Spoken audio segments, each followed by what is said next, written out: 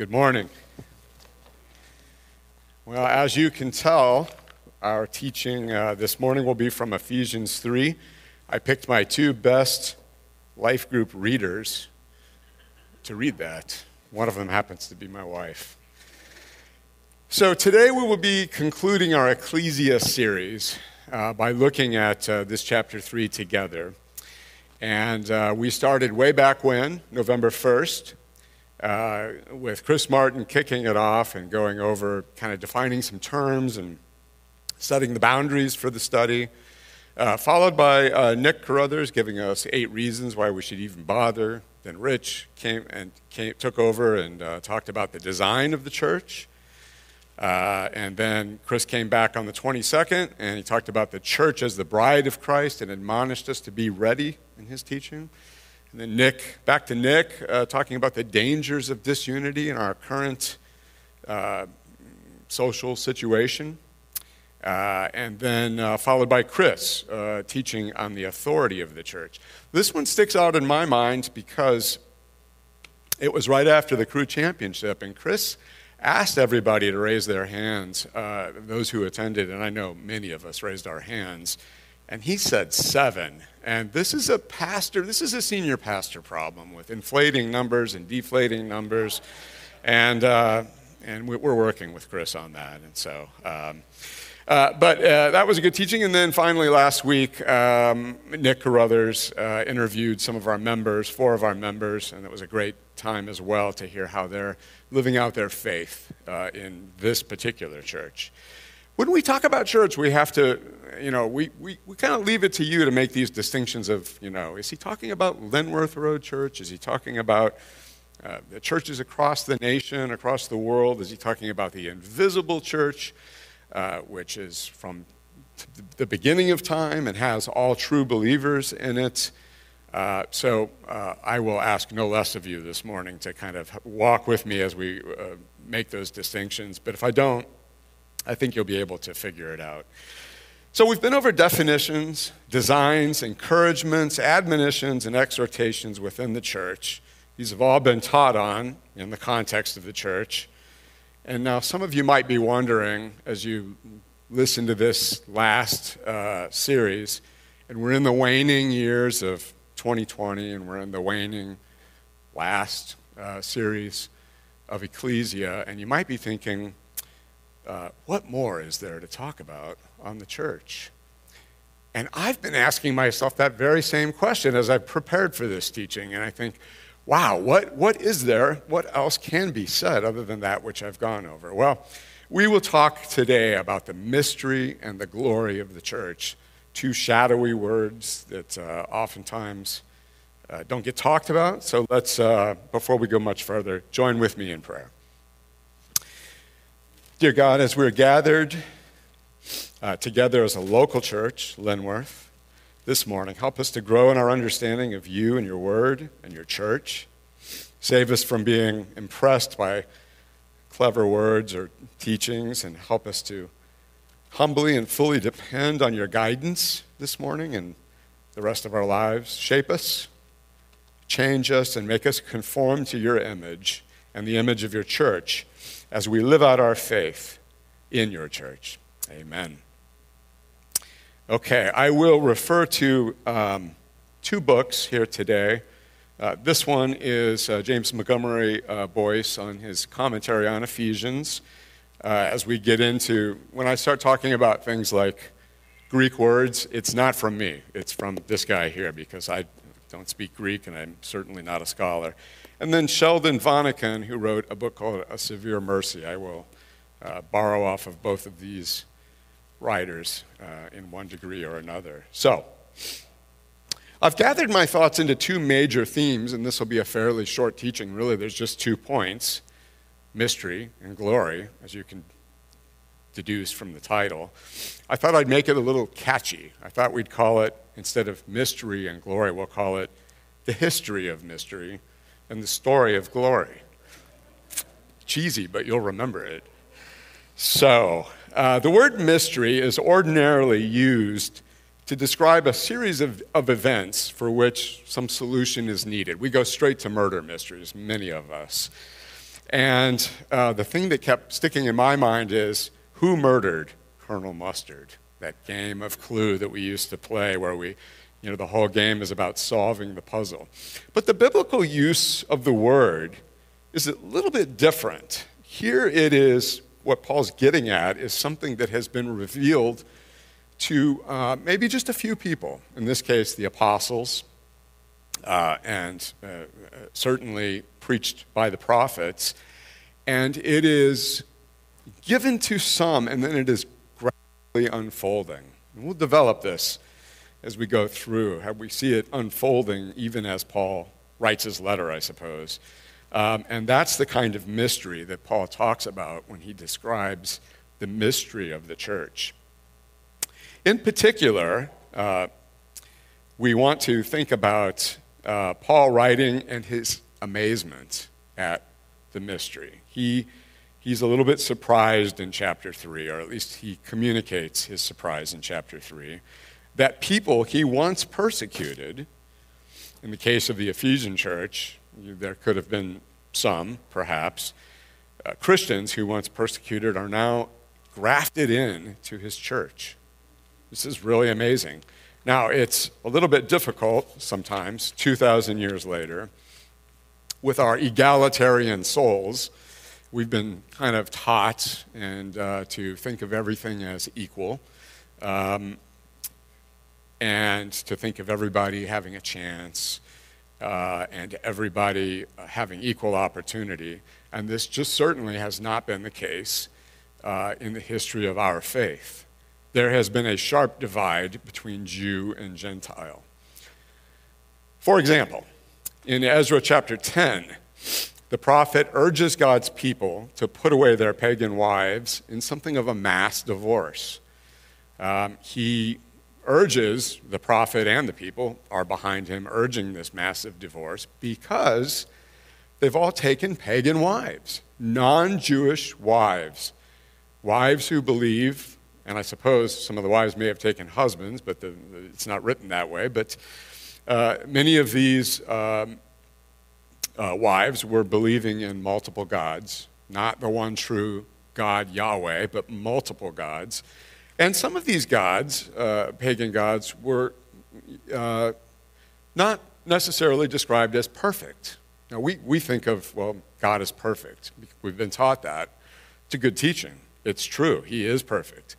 But in the pagan sense, certainly in the Greek gods, we see imperfection all the time. And you can imagine what this would be like to get, what is the will of, this particular God over here, and then another God comes along and contradicts that will. And you think it's hard to know the will of God by reading the New Testament. Imagine being a pagan with multiple gods, multiple imperfect gods, contradicting each other all the time. So this was a critical situation where Jews had taken on, against the Deuteronomy law, pagan wives. And so they're exhorted, because of the corruption on the Jewish faith, because of their uncleanness, mass divorce, to put them aside. That's one example. We can come up with many more. I'll cover two. Another example could be found in Matthew chapter 15, where our Lord is interacting with a Canaanite woman. Let me read this to you without your turning there, but if you want to, it's 15:21 through 28. Leaving that place, Jesus withdrew to the region of Tyre and Sidon. A Canaanite woman from that vicinity came to him, crying out, "Lord, Son of David, have mercy on me. My daughter is demon-possessed and suffering terribly." Jesus did not answer a word. So his disciples came to him and urged him, "Send her away, for she keeps crying out after us." He answered, "I was sent only to the lost sheep of Israel." The woman came and knelt before him. "Lord, help me," she said. He replied, "It is not right to take the children's bread and toss it to the dogs." "Yes, it is, Lord," she said. "Even the dogs eat the crumbs that fall from their master's table." Then Jesus said to her, "Woman, you have great faith. Your request is granted." And her daughter was healed at that moment. Now, there's a lot we could say about this passage, about the Canaanites versus Jews, and even about the healing of the woman, and about her humility and Jesus' really lifting her up as a woman of great faith. The point I want to pull out of this is that this sharp distinction between Jew and Gentile. And what did Jesus say? After not saying anything, he finally said, it's not for you. Salvation is not for you, first and foremost. She makes an appeal and have a happy ending. The point here of Ezra and Jesus is that non-Jews are secondary in their heredity. They do not seek after God, and that they potentially have a corrupting influence on the people of God. They're not first in the inheritance. Turning back to the church in Ephesus, made up of Jews and non-Jews, think about that for a moment. This is very early on in the formation of the church. The church was most likely thought of as an extension of Judaism at this point, didn't necessarily yet take on its own Christian shape. Paul is saying that this mystery here is that the Jews and the Gentiles together, without circumcision, without going to the temple, without ever having stepped foot in Israel, have equal access to God. If you forget most of what is said here, remember verse 6. Verse 6 is kind of, everything is it's the pivotal point of this chapter. And James Montgomery Boyce, who I'm going to quote here from in a minute, says in his commentary about the original Greek of verse 6, he says Paul uses the prefix sin, S-Y-N, not S-I-N, S-Y-N, in front of three Hebrew words, heir, body, and companion. So heir would be like a fellow heir of the inheritance, and body is, this would be the church body here this morning. And a companion, of course, And he puts those words, John Stott says erroneously, in front of one of the words because he's making a point, and he's using poetry or alliteration to make that point. Boyce complains that in this writing style is often lost in translation. In my New King James, there's no alliteration whatsoever. The translation is accurate, but it loses the spirit of the verse. If this point is lost on you, turn our attention away to something a little more current. Martin Luther King's speech, I Have a Dream. King says, in that speech, he says that he yearns for a day, he dreams of a day when men will be judged by the content of their character and not the color of their skin. And so you hear content, character, color, boom, boom, boom. And it's like, yeah, this is really good. Now imagine for a moment if he said, the depth of character and the tone of skin. Depth of character and tone of skin. Doesn't work for me either. It's not the same. It's content, character, color of skin. In the same way here in verse 6, there's a certain alliteration here. And Boyce says that the NIV captures it best. So let me read it to you in the NIV translation. And this translation that Karen and Rhonda used this morning kind of captured it too. I'll read NIV because Boyce likes it best. And this says, verse 6, this mystery is that through the gospel, the Gentiles are heirs together with Israel, members together of one body, and sharers together in the promise in Jesus Christ. These are the same words that start with S-Y-N. And so you have a flow. What's he saying here? He's saying together, together, and together. What we read earlier was fellow, fellow, and fellow. And this is the mystery of the church that Paul is talking about. Three togethers in one church. We can think of it as that. This is nothing short of a new Israel. New Israel, a new chosen people. Well, not exactly, and there's not time to go into that right now. But at the end of Galatians, Paul does address the believers of that church in Galatia as the Israel of God. And what's he saying? He's saying, in the Old Testament, Israel was God's chosen people. In the New Testament, there's a new Israel. This is quite a radical thing of the day. And we have to go back into history and learn about what was going on in the times and what was the history of animosity between Jews and Gentiles to really understand this mystery. It's a little bit like talking about a king, right? A lot of us, we don't really appreciate when we talk about Jesus as a king. Oh, yeah, he's king. Yeah, he's like the president. No, he's a king. We don't have that, that reverence for a king because we're at least 200 years removed from it historically, and really quite longer because he never came to the United States when we were under the king. And so we miss things sometimes. We miss the imagery of king. And here we may be tempted to miss the imagery of the mystery. And so it's good to go back into history and to kind of refresh our memory about this.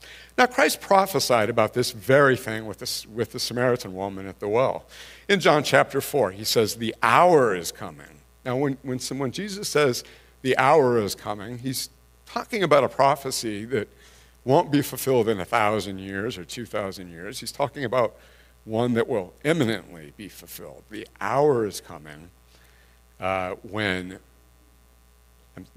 hour is coming, and now is, that the true worshipers will worship God in spirit and truth. Paul is marveling at the unfolding of God's will and at the fulfillment of prophecy. Can you imagine if we were living in a day where prophecy was being unfolded before our very eyes? How surprised we would be, how in awe and wonder we would be. And here Paul is writing, and he's seeing this very prophecy fulfilled, the prophecy of spirit and truth that he mentions to the woman at the well. And Paul is marveling at it. Well, that's the history of mystery. Let's move on to the story of glory. And I just have a few personal stories that I'll share here. Well, one personal one and one from this other book.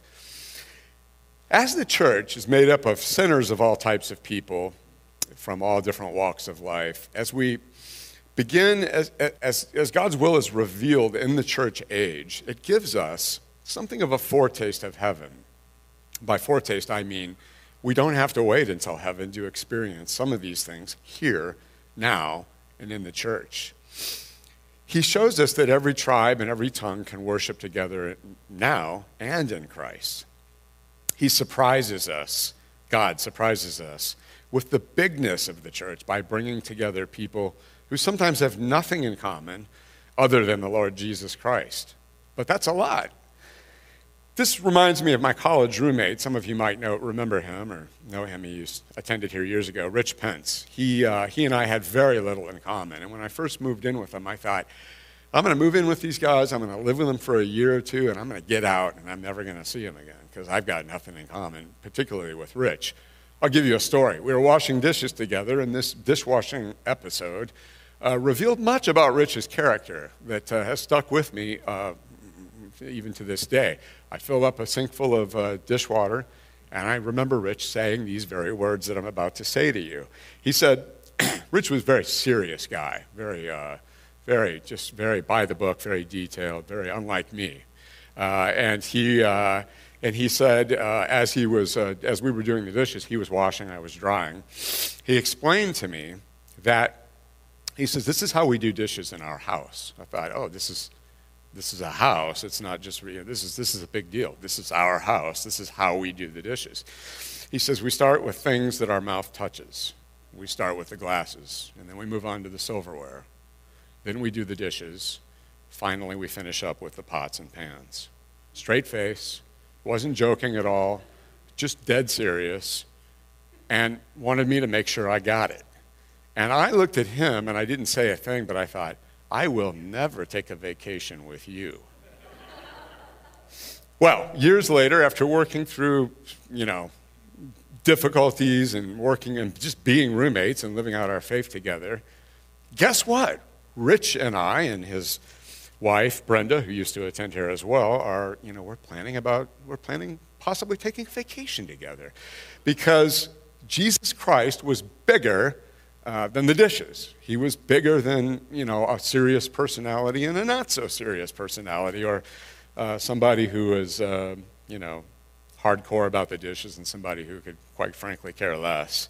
And so this is the glory working out in the church that, and I've told my kids this, not everybody you think is going to be your friend is going to be your friend. You might pick some of your friends, but in my case, I did not. Well, another example of this is one biographer of C.S. Lewis. On the back of the book, and there have been many, on the back of the book, I picked it up and it said, the writer was talking about how little C.S. Lewis might have in common with Billy Graham, since Lewis was high church, Graham was low church. So high church would be Catholic, Anglican, that sort of thing. And low church would be, well, us, quite frankly. Us. We are the low church, whether you like it or not. And so Lewis was high church, Graham was low church. Lewis freely drank and socialized with the upper crust of Oxford and Cambridge. Graham did not. Graham had North Carolina, quite frankly, something of hillbilly roots. What did these two men, what could they possibly have in common? But the point is that being in church together, being in the invisible church together, even if you don't attend the same church, and having little else in common is bigger and more glorious than not being in the church and having hundreds of common interests and traits. I would like to witness a conversation between Billy Graham and C.S. Lewis, if I could. I think it would be fascinating. I think it would be intriguing, and I think they would find that they had much in common in the Lord Jesus Christ. So, that's the history of mystery and the story of glory of the local church and the invisible church. Now, some of you are thinking, mystery and glory sound like big words, and they sound like, I ought to appreciate them more, and I don't know how to apply that. I don't really know what to do with that. It sounds so academic. And how do I apply this? And in other words, what we oftentimes say as pastors is, so what? So what do we do about it?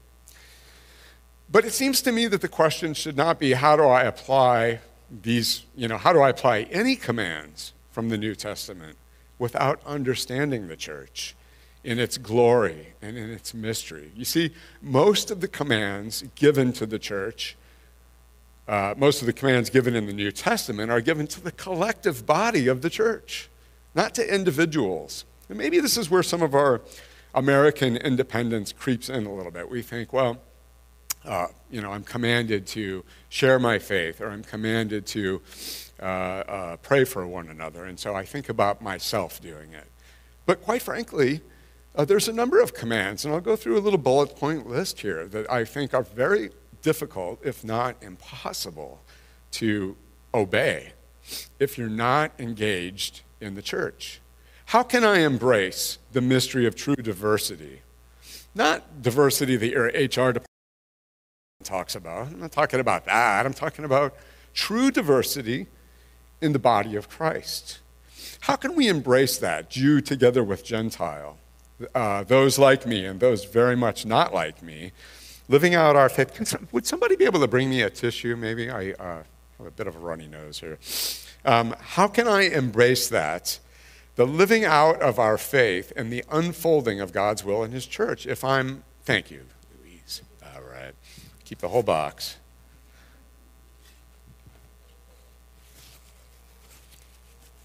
How can we bear one another's burdens, as Paul commands in the book of Galatians, without appreciating the glory of the church, without being engaged in the glory of the church? How can I love my neighbor without caring about the bride of Christ? Chris talked about the bride of Christ a few weeks ago. How can I love my neighbor and disregard that? How can I forgive, exhort, admonish a brother when not living alongside him, working alongside him in the church? How can I pray for others collectively, with others? How can I join with others in church if I'm alienated from the church?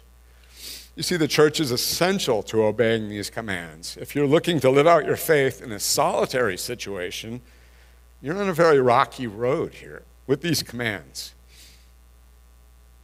In wrapping up, I'll share a little bit from Sheldon Vanneken. It's an interesting book, and I'm not yet done with it. It says the byline is a story of faith, tragedy, and triumph.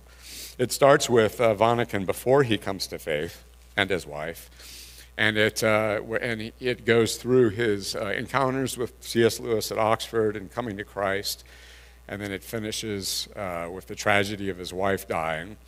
And so it's a story of faith, tragedy, and triumph. But one of the things that I grabbed out of here was his perspective on the church. And this is what Vanneken says, and this is coming from Vanneken while still an unbeliever, which makes it very intriguing to me. Let's see. Says Vanneken, no longer did the church appear only a disreputable congeries of quarreling sects. Now, we saw the church, he and his wife, saw the church splendid and terrible, sweeping down the centuries with anthems and shining crosses and steady-eyed saints. No longer was the faith something for children. Intelligent people held it strongly, and they walked to a secret singing that we could not hear. Or did we hear something high and clear and unbearably sweet? You see, part of Vanneken's conversion was a change in the way he viewed the church. We all need to refresh our view of the church from time to time. We have often adrift thinking that floats slowly away. Like when I was a kid, we used to have inner tube floats down the Colorado River. And you feel like you're still until you look over at the bank and you see you're moving. That's how we can be with topics of theology, and certainly with the church, is that we realize we've been floating for a little bit, and we need to resharpen our focus. And as Vanneken did, and as he saw in his conversion, it's good to tether ourselves to Ephesians chapter 3, to go back and to reflect on the beginnings of the church in Ephesians 3, the mystery and the glory. Well, it seems fitting to conclude our series and to conclude this teaching by reciting the Apostles' Creed, shared by, affirmed by, and recited by numerous churches over the centuries. I think 140 AD is about the date that most people agree on. So you do the math. I can't calculate that quickly. It's been around a while. So we will recite this together. It has the core, the essence of the faith. And it has been embraced by many different churches throughout the years, over and over again, of different theological persuasions. So we will read this together. So why don't we stand up? We'll read this together, and then we will close with the benediction. And I have it here in front of me, so you can, yes, thank you. Okay. I believe in God the Father Almighty, maker of heaven and earth, and in Jesus Christ, his only Son, our Lord, who was conceived by the Holy Ghost, born of the Virgin Mary, suffered under Pontius Pilate, was crucified, dead, and buried. He descended into hell. The third day he rose again from the dead. He ascended into heaven and sitteth on the right hand of God the Father Almighty. From thence he shall come to judge the quick and the dead. I believe in the Holy Ghost, the holy Catholic Church, the communion of saints, the forgiveness of sins, the resurrection of the body, and the life everlasting. Amen. And finally, for the benediction, from Ephesians 3, 21, 22, right at the end of the chapter here that we've been discussing. Now to him who is able to do exceedingly, abundantly, above all that we ask or think, according to the power that works in us, to him be the glory in the church by Christ Jesus to all generations forever and ever. Amen.